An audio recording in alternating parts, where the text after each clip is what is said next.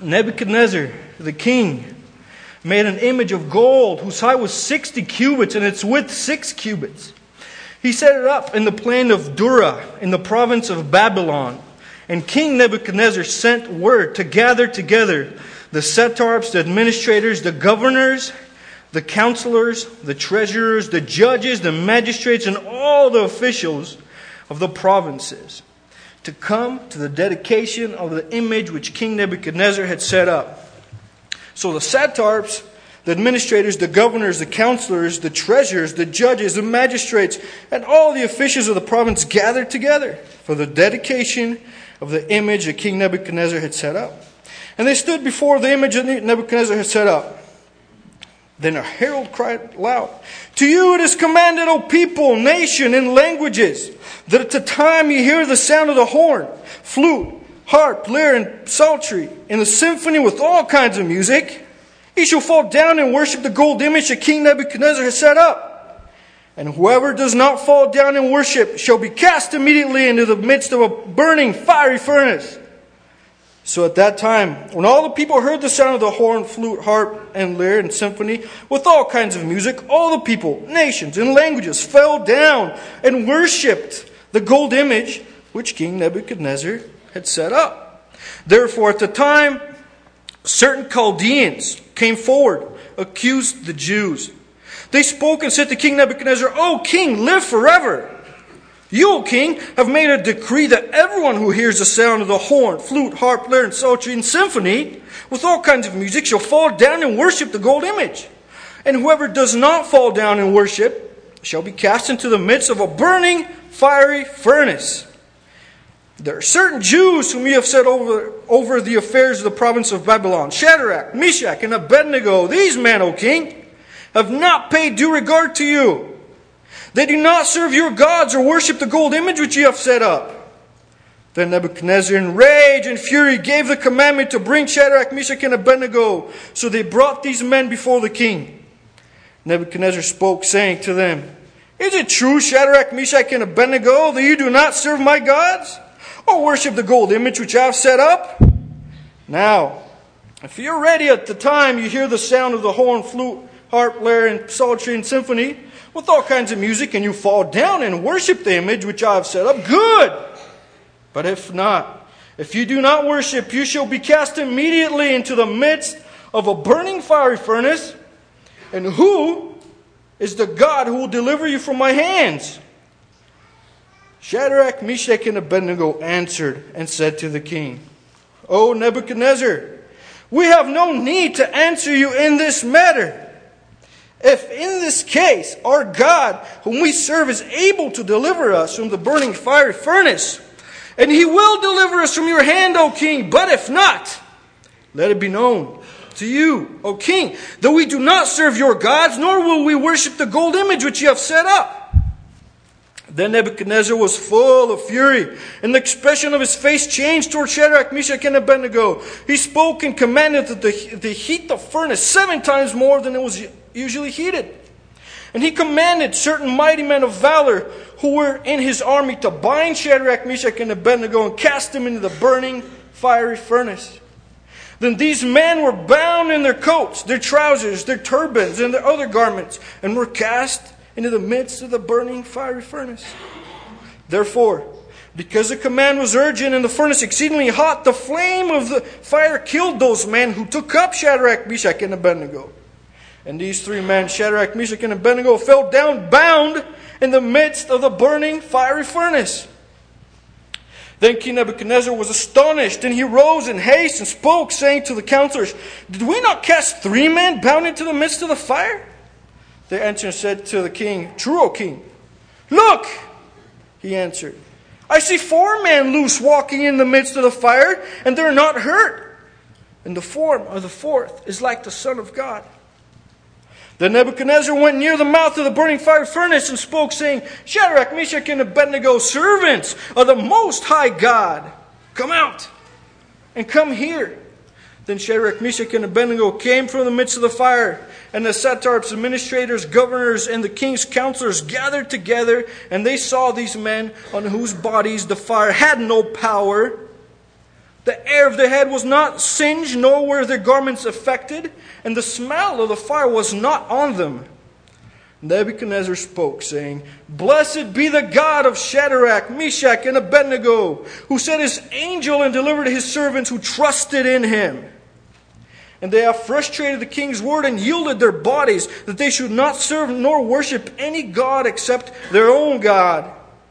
Therefore I make a decree that any people, nation, or languages which speaks anything amiss against the God of Shadrach, Meshach, and Abednego shall be cut in pieces, and their houses shall be made an ash heap. Because there's no God other than God who delivered like this. Then the king promoted Shadrach, Meshach, and Abednego in the province of Babylon. Would you bow your hearts with me to pray? Heavenly Father, Lord God, we praise you. We bless your holy name. We just thank you for being in this place, my God. I just pray that your word will penetrate even the darkest and deepest parts of our minds and hearts, Lord God. That it will accomplish the work that your word is set out to accomplish in us, my God. And that you may be glorified.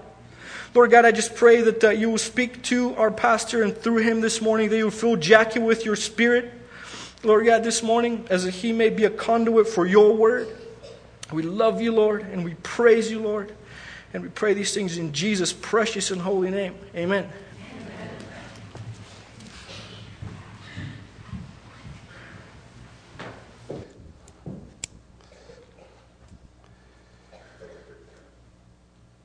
Now you might say, seems like a strange text for Palm Sunday. Well, not really. If you think about Palm Sunday, you remember the story? Jesus enters into Jerusalem. They lay down palm branches, right? And they proclaim him. Blessed is he who comes in the name of the Lord. They are singing out his praises and calling him Messiah. That phrase, Son of David, blessed is he who comes in the name of the Lord, was a title or proclamation of Messiah.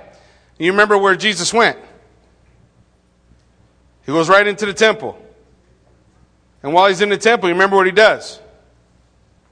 Makes a whip. And he overturns tables and he chases out the money changers. He comes in and the scripture says, zeal for your house has eaten you up. That word zeal is also the same word as the word jealous. That he loved his house, called it his house. He said, my house shall be what? A house of prayer. But you have made it a den of thieves. So what do we see Jesus doing on Palm Sunday? Enters in, the people proclaim him as Messiah, and then he makes a stand against the culture. And what happened? 4 days later, a wrath of God poured out on his only Son.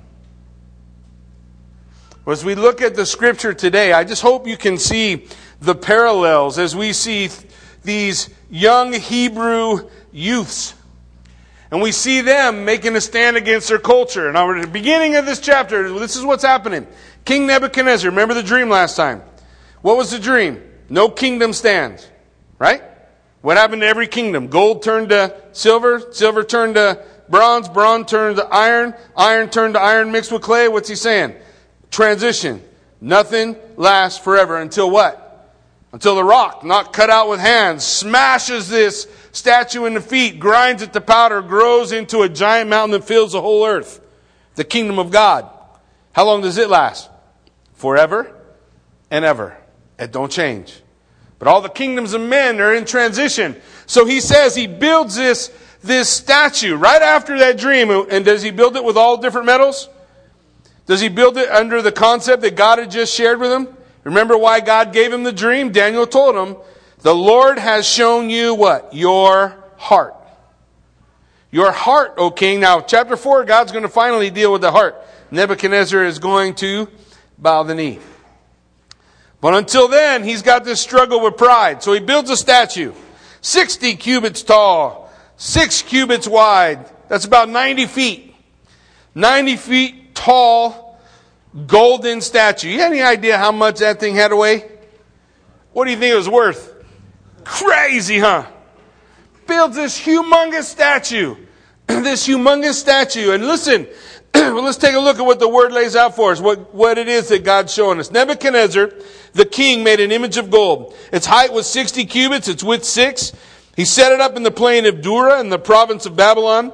And King Nebuchadnezzar sent word to gather together the satraps, the administrators, the governors, the counselors, the treasurers, the judges, magistrates, all the officials of the provinces to come to the dedication of the image which King Nebuchadnezzar had set up. So the satraps, administrators, governors, counselors, treasurers, judges, magistrates, and all the officials of the provinces gathered together for the dedication of the image that King Nebuchadnezzar had set up. And they stood before the image that Nebuchadnezzar had set up, and the herald cried aloud, "To you it is commanded, O peoples, nations, and languages, at the time you hear the sound of the horn, flute, harp, lyre, psaltery, and symphony with all kinds of music, you shall fall down and worship the gold image that Nebuchadnezzar has set up. And whoever does not fall down and worship will be cast immediately into the midst of a burning, fiery furnace." So at that time, when all the people heard the sound of the horn, flute, harp, and lyre, and symphony with all kinds of music, all the people, nations, languages fell down and worshiped the gold image which King Nebuchadnezzar had set up. We see the pressure of the culture. Remember I told you, what was Nebuchadnezzar's plan? What's his purpose? Assimilate. How do I get you to assimilate? I bring you over when you're young. I make you grow up in the schools of Babylon. In the schools of Babylon, we teach you all our Babylonian ways. And now he set up a statue, and he blows a trumpet, and he says, bow before the culture of Babylon. Bow before my culture. Bow before, and all the people come. And when they hear the music, what's the Bible say they do? They all bow. Now, before you think this statue's only set up before Nebuchadnezzar, look, there's a statue just like this in the U.S. And people bow to it all the time. I love my nation. I bled for my nation. I served my nation. But I don't worship it. I took an oath that I would protect it, and I promise. To my last breath, I will protect her. But I don't worship her. She's not my God. And she can proclaim whatever she wants. My nation can say to me, now listen, you're going to do what we say the way we say it. You're going to think how we tell you to think. You're going to say what we tell you to say. And it begins to apply pressure. And then when the nation plays the tune, everybody's supposed to bow. And today, way too many churches are bowing. There's only one name that I bow to. One name. The name of Jesus Christ. No other one is worthy of worship save Him. So what do you think? If they're saying, do what we think, do what we do, fall in line, get with the program, bow. What is that? Assimilate. Assimilate. Just become like us. Just think like us. Just do things like we do. This is what the Word of God tells. The Word of God tells that if we make the Word of God the final arbiter of truth in our life, if we make the Word of God the foundation upon which we stand, then the Word of God will adjust us. It will change us, and it will change our culture. But we get it backwards here, and we allow the culture to change the Word of God. Well, that's just not for today. That's old. Really does have no bearing on today. What are they playing? Assimilate. Assimilate. Think like we think. Look at verse 8. Therefore, at the time, certain Chaldeans came forward and accused the Jews. They spoke and said to King Nebuchadnezzar, O king, live forever. You, O king, made a decree that everyone who hears the sound of the horn, flute, harp, lyre, psaltery, and symphony with all kinds of music shall fall down and worship. And whoever does not fall down and worship should be cast into the midst of a burning fiery furnace. But there are certain Jews whom you've set over the affairs of the province of Babylon, Shadrach, Meshach, and Abednego. These men, O king, have not paid due regard to you. They do not serve your God or worship the gold image which you have set up. So the culture's call to us is assimilate. Think like we think, do what we do, bow. Bow to the image. Bow. But what's our job? Our job's not assimilation. What is our job? Our job is transformation, right? And how does that transformation take place? Well, the number one thing that has to occur for transformation to take place is you got to stop bowing to the altars of the world. You got to stop bowing to the images of the world. You got to stop bowing to what everybody's selling. Because the emperor has no clothes. Period. So what do they say? Listen to what they spit out. There are certain Jews. Blah. You hear it? Certain Jews, they got our jobs. You know, those dirty Jews, they got our jobs. There are people that believe what the Word of God says. How stupid can you be? There are people that believe that what the Bible says is sin is actually sin. How stupid can you be? There are people that believe that this book is a final arbiter of truth. How stupid can you be?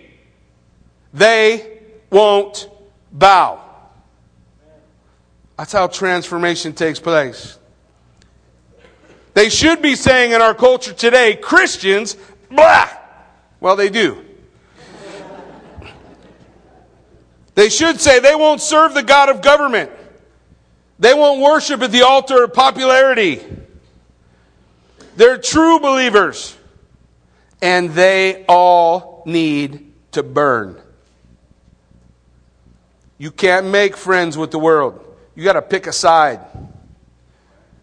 You got to pick a side. So what's the problem in our culture today? In our culture today, people will not stand on this.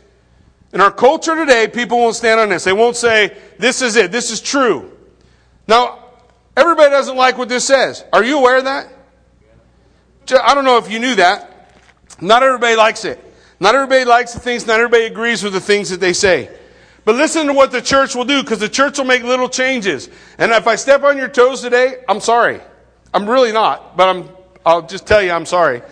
Because look, I'm just telling you what the Bible says. And your problem's not with me. Your problem's with the Word. And I'll tell you what people do about it. So just a simple thing. I'm not going to get too complex, and I don't got a lot of time to harp on it. So what's the church do? The church comes to the Bible, and it looks at the Bible and says, yeah, this is pretty good. But you know what? The disciples, they didn't have this book. They were writing it. But what the disciples had was the Holy Spirit. So why should we rely on a book that they didn't have? And what we should do is just rely on the Holy Spirit. Now that sounds good, doesn't it? I actually think it sounds kind of good, except there's a problem. That the speaking of the Holy Spirit to you is a personal thing, and it's subjective. What do I mean? I've had people come up to me and say, Jackie, I've been praying, and the Holy Spirit told me to divorce my husband or divorce my wife. Okay? Why is that a problem? Why is it a problem? If this book doesn't matter, who cares? Everything's subjective. If you feel like you ought to do it, then do it. But what do we say? We say, no, this book is real, and it says God hates divorce.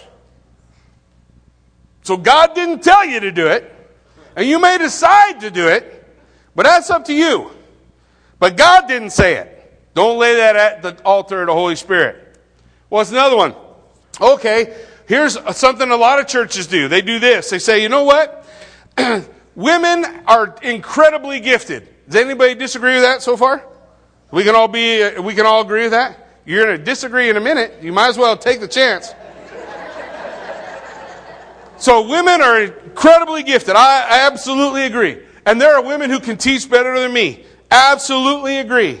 Absolutely. And their gifts should be used. Absolutely. We agree on everything so far. All that's true.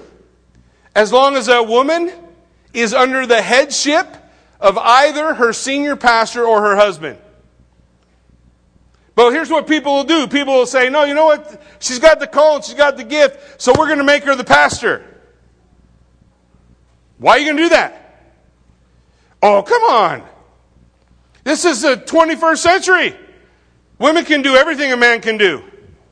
The movement is called the movement of egalitarians. There's just one small problem. One small problem. It's really a little problem. 1 Timothy chapter 2. What's it say in 1 Timothy chapter 2? It says, Paul says, I forbid a woman to have authority over a man in church. Now that doesn't mean that a woman has nothing to offer. A woman can't teach a man. It means a woman's supposed to stay under the headship of her husband or the senior pastor of the church. The church is supposed to have male leadership. I didn't make the rules. I wish it wasn't that way. I wish I could just go garden or mow a lawn or hang out in my yard and I could just stop all this stuff. But you know what? God didn't call me and say, Jackie, you know what? I was just wondering what you want to do with your life. No, God said, here's what you got. But what happens is a lot of people, now look, you'll say, well, what's the big deal? Jackie, what's the big deal? You just cut out a book. I'm going to tell you how the egalitarians, people who believe women should be pastors, I'm going to tell you how they get there. The Greek is impeccable. The Greek in 1 Timothy chapter 2 is impeccable. There's absolutely zero argument with the Greek. In fact, the egalitarians say the same thing. So the women pastors say the same thing. One of the head women pastors wrote an approval of a book I read called Biblical Manhood and Womanhood, in which she said, man, this guy's Greek is perfect. He's absolutely right. But this is how I get around that, she said. I don't think the pastoral epistle should be in the Bible. What did we just do? Is this the final arbiter? What's the final arbiter? Final arbiter is my reasoning. And my reasoning says that's bogus. We don't want that part in there. Then what do we do next? We go, you know what? This thing about homosexuality is lame. So we're going to cut that part out. And we rip that part out and we throw it away. And then we say, you know what? I don't really like this thing about you got to be married. So we're going to rip that part out and we're going to throw it away. And pretty soon, what do you have as an arbiter of truth? Nothing. That's most of the church. Way too much of the church. What have they done? Bowed to the golden altar. Bowed to the assimilation of the culture. They've just said, no, this is how it's got to be. And I guarantee if there ain't 20 people ticked at me right now in church, but I'm just going to tell you, you're crazy. Your argument is with this book. I can read it to you in English. Is that the final arbiter or not? Is that the final arbiter? What's it say for every husband? To do what? Love your wife. How? Like Christ loved the church. That's pretty intense, isn't it? Period. No other passing phrase. Let every woman be in submission to her husband. Why? Because every man wants that? Look, most men in most homes, here's the first thing they want to do. They want to abrogate authority. They want to turn it all over to their wife.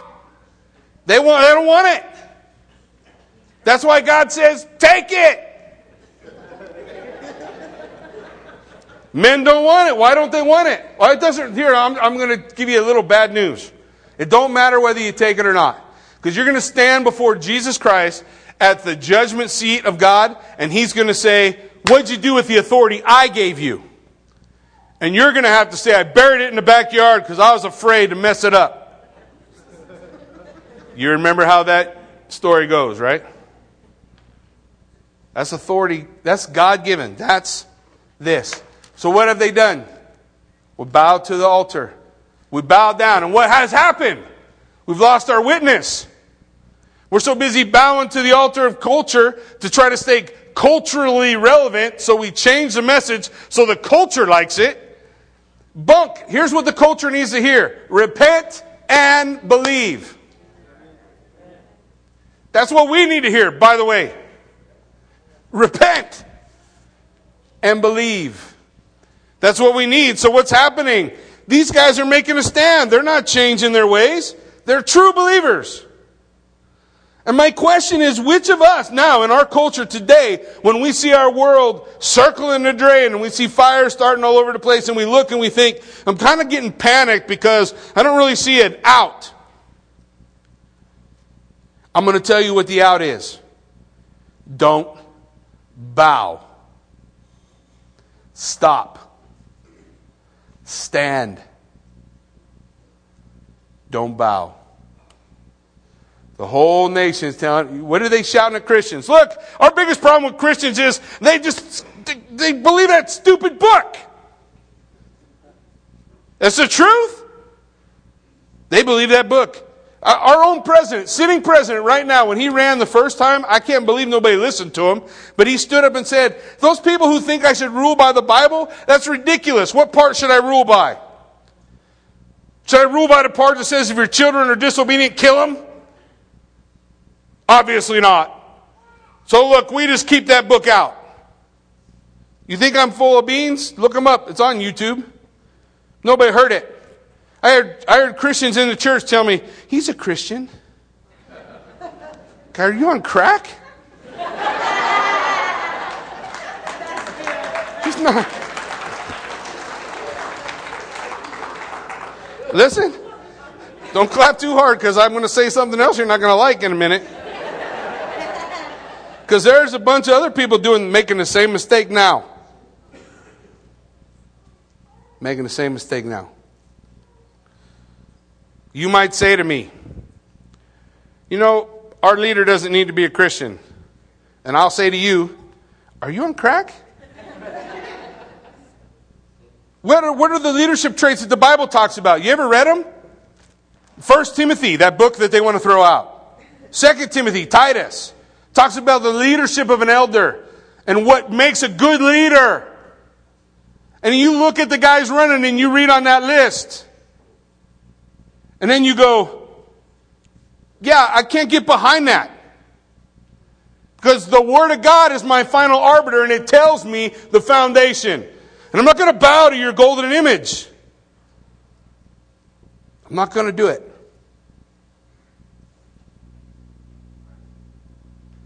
And if the church don't stop doing it, the church will remain ineffective and God's judgment will continue to fall. And it ain't as bad as it's going to get. I promise. Are you kidding me? Somebody comes walking into a cake shop and says, I want to have a cake for a wedding. And a mom and dad with 7 kids, they're talking to them about the cake and they find out it's for a gay wedding. And they say, you know what, that kind of goes against our religious convictions, so I'm sorry, we can't make you a cake. It's a cake, for crying out loud. You can get a cake at Walmart.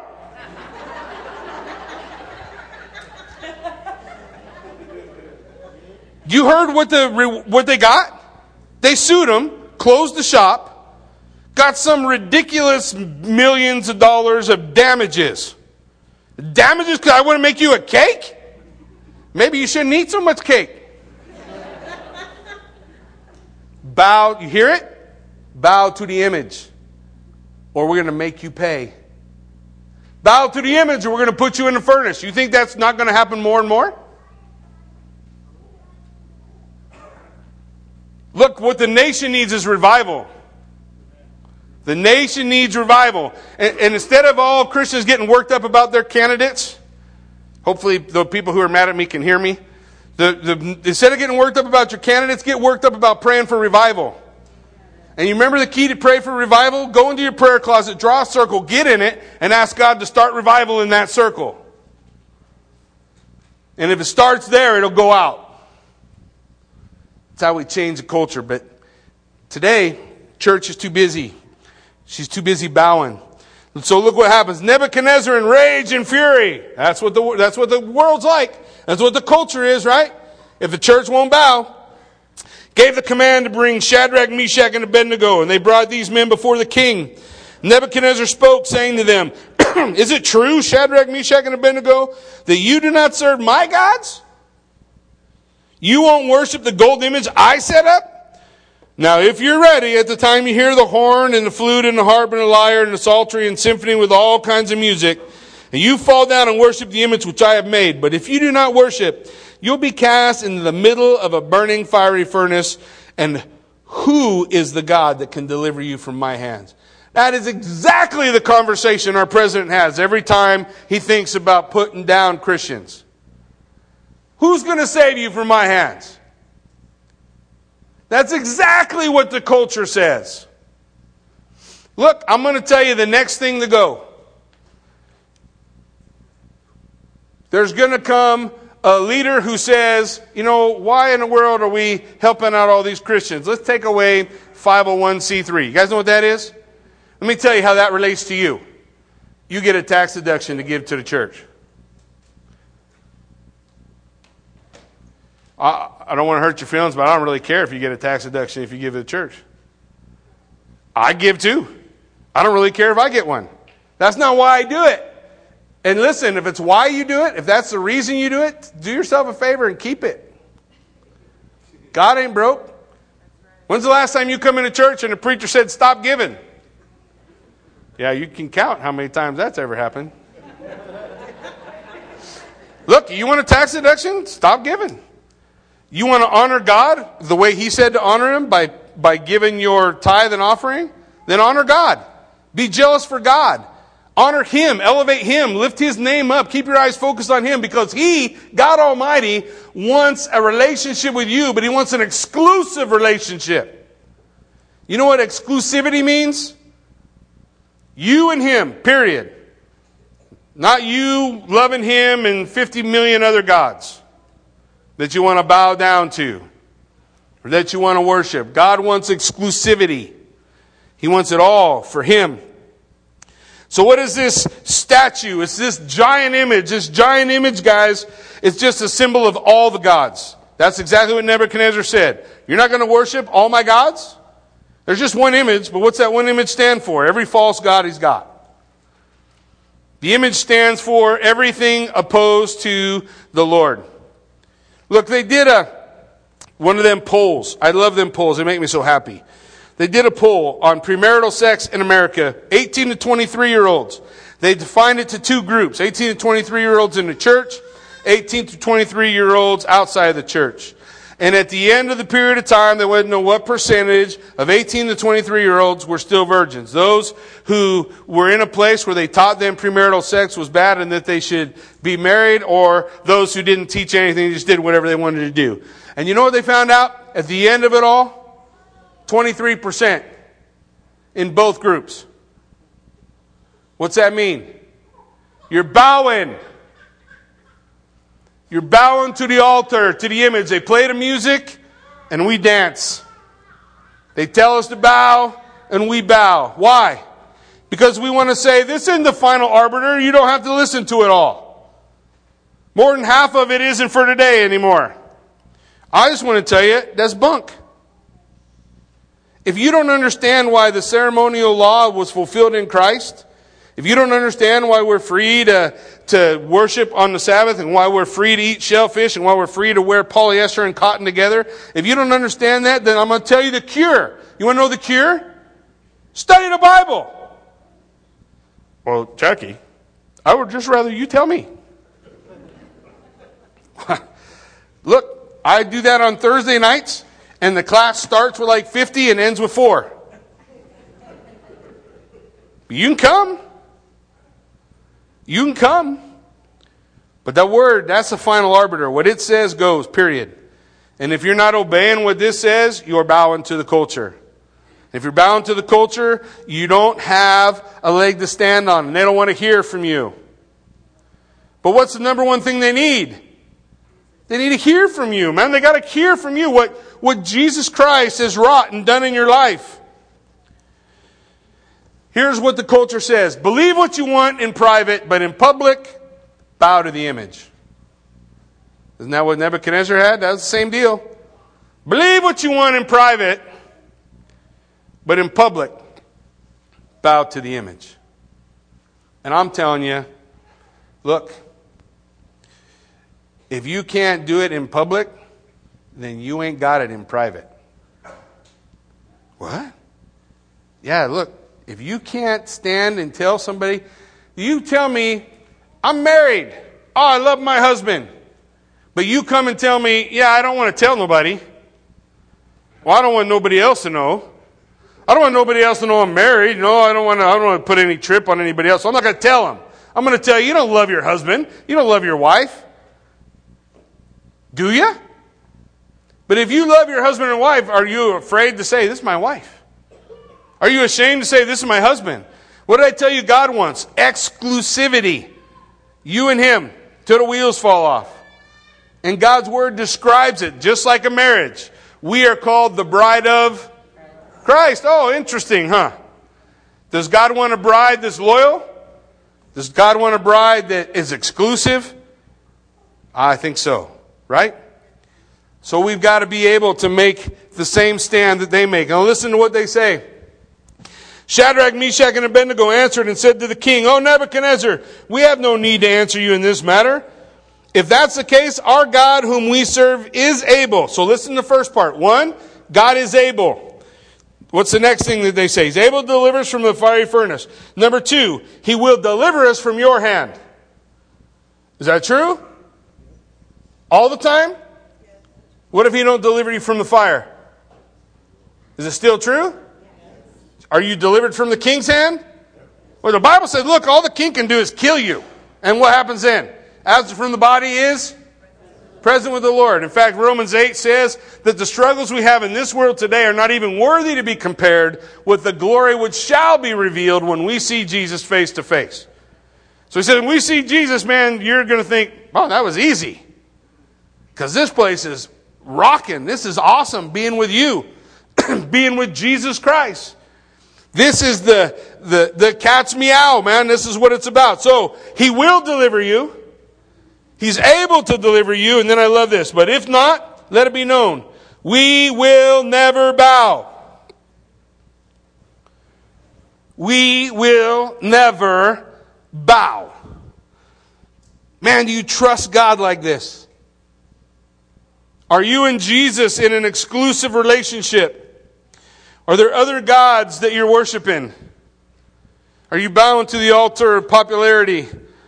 Are you worshiping your own reason? Are you worshiping your own wisdom? Are you worshiping prudence? Are you worshiping at any other altar other than the altar of the divine and holy God? Because listen, God is jealous for you. Are you jealous for Him? Look, there's a problem, and I don't have time to get into it. We have a negative view of jealousy, but listen, jealousy is a proof of love. There's a good kind of jealousy. What do you mean? I mean, if your husband loves you, he don't let you go. He don't let you go. He's jealous for you. No, you can't be with another man. I'm jealous for you. You and me, till the wheels fall off forever and ever and ever and ever. That's what it means to be jealous for. That's what it means. That's what the Bible means when it says God is jealous for us. He wants exclusivity. He wants the whole heart, not a piece. He wants it all. Every drop, lock, stock, and barrel. He wants every bit of it. But my question is, are you jealous for Him that way? You love Him so much that you can't help but tell somebody about Him. You love Him so much that you got to talk about Him wherever you're at. You find the Lord popping up in conversation. Or are you worried that you're going to make somebody feel uncomfortable, so to keep them from feeling uncomfortable, you bow before the image? God is jealous for us. Are we jealous for Him? Because Rack, Shack, and Benny are. You guys know who that is, right? I lose a bunch of people. Everybody who doesn't have VeggieTales is going, what? Shadrach, Meshach, and Abednego. Rack, Shack, and Benny. It's easier to say, trust me. Rack, Shack, and Benny, what do? They're not going to bow. Don't you find peace in the reality that God loves you just like you are? Now hold that thought. Will you love God that way? Think about what that means. Will you love God just like He is? With the rules in His book that you might not like. With the concepts that He lays out that you wrestle with. Or are you saying, I don't really like a God like that. I want a God like this. Then you're at the image. Because the God of the Bible is the only God there is. And if you take Him, you get all the stuff with it. Not most of it, all of it. Will you love Him the way He loves you? Because He says, I love you. I love you even though, you blow it sometimes. I love you even though you don't always do what you ought to do. I love you. I love you so much. There's nothing else I could do for you. Love God that way. Or do you love God like this? If you only thought like I thought, if you only were like I am, if you only would change some of these things, then I'd be cool with you, God. But otherwise I'm not. Then let me tell you, you don't love Him. And if that's how you love your wife, man, you don't love her neither. Because I don't know, whatever prize you think you are, let me fix it for you. You ain't all that hot, man.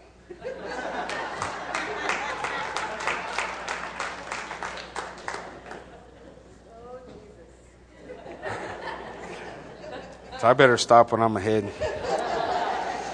All right. So let's take a look. Listen to what it says. Next thing we see is the fire of suffering. Look at it, verse 19. Then Nebuchadnezzar was full of fury. The expression of his face changed. He got freaky looking.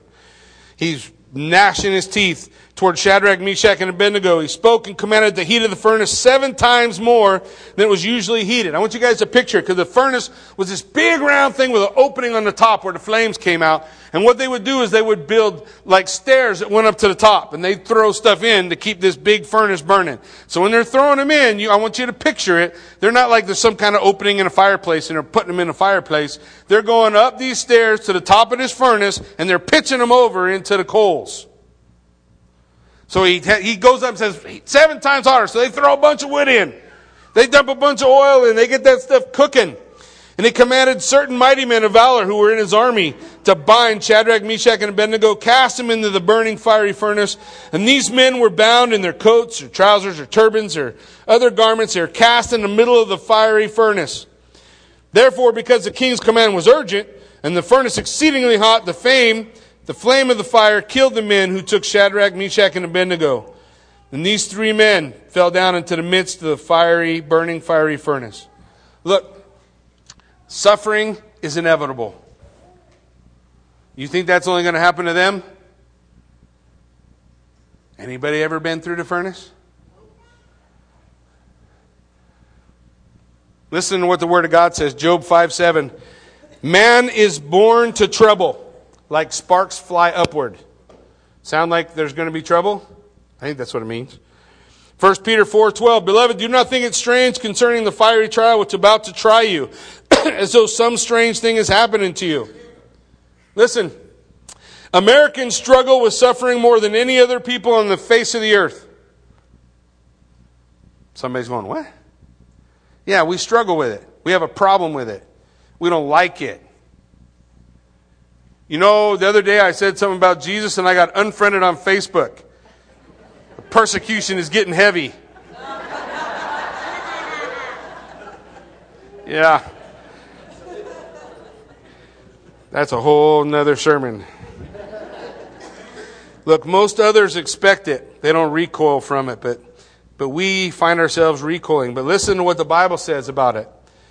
In this you greatly rejoice, though now for a little while, if need be, you've been grieved by various trials, that the genuineness of your faith, being much more precious than gold that perishes, though it is tested by fire, may be found to praise, honor, and glory at the revelation of Jesus Christ. Here's what he says happens in suffering. 4 questions are answered. Ask yourself if you want to know these 4 things. Do you want to know your heart? Do you want to be a compassionate person? Do you want to have profound trust in God?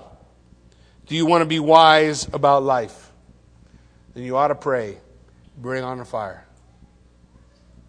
Because the church needs it in a big way. Then King Nebuchadnezzar was astonished, and he rose in haste and spoke, saying to his counselors, didn't we put 3 guys in there? They answered and said, true, O king. But look, I see 4, and the one walking in the midst of the fire, and they're not hurt. And the form of the 4th is like the Son of God. Any of us go through suffering alone? Never. Does anybody go through suffering alone? Never. What do you mean? God is always with you. Where can I hide from your spirit, Lord? If I ascend into the heavens, you are there. If I make my bed in the grave, behold, you are there. If I fly on the wings of the morning into the uttermost parts of the sea, even there, your hand guides me and your right hand holds me. There's nowhere you go where the Spirit of God is not with you. Remember? I said you got to love God the way He loves you. Even when things happen you don't understand. Are you going to love God the way He loves you? Listen to what God says in Isaiah 43. But now thus says the Lord who created you, O Jacob, and He who formed you, O Israel. Fear not, for I have redeemed you. I have called you by your name, and you are mine. And when you pass through the waters, I will be with you. And through the rivers they shall not overflow you. And when you walk through fire, you shall not be burned, nor the flames scorch you. For I am the Lord your God, the Holy One of Israel, your Savior. Look, I'm going to tell you right now, there is no other God that saves like our God. How does He save? He took the fire for you. What are you talking about? Or remember I told you that God's jealous for you. And everyone who sins, the soul that sins, what's the word say? The soul that sins dies, has to die. The soul that sins must die. The wages of sin are death. Doesn't that seem extreme? If we're honest, yeah, it seems kind of extreme. That seems kind of extreme. I don't know, that's kind of harsh. So what did God do? The God of all the universe, who loves you and said, I'll save you. He built a fiery furnace full of the wrath of God. You can't even begin to fathom what that place is like. You can't even begin to fathom it. He heated it up hotter than you can ever imagine. And that place is for anyone who rejects God. Anyone who won't have exclusivity with Him. He built it. But you know what else God did? God the Son came and put on flesh. And in one night, sitting in the Garden of Gethsemane, weeping over a rock, He looked deep into the fiery furnace and He said, I'm going to go there so you don't have to.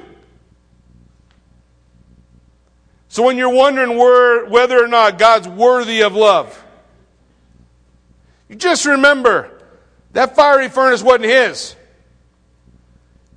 He who knew no sin became our sin offering, that we might become the righteousness of God. So God the Son walked in that fire. That fire was for us, every one of us. No God saves like that.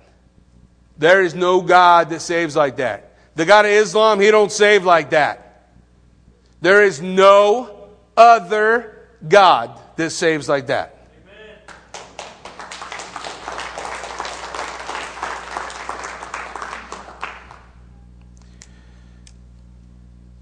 We're going to close out because I could go for another hour and a half. I'm not going to.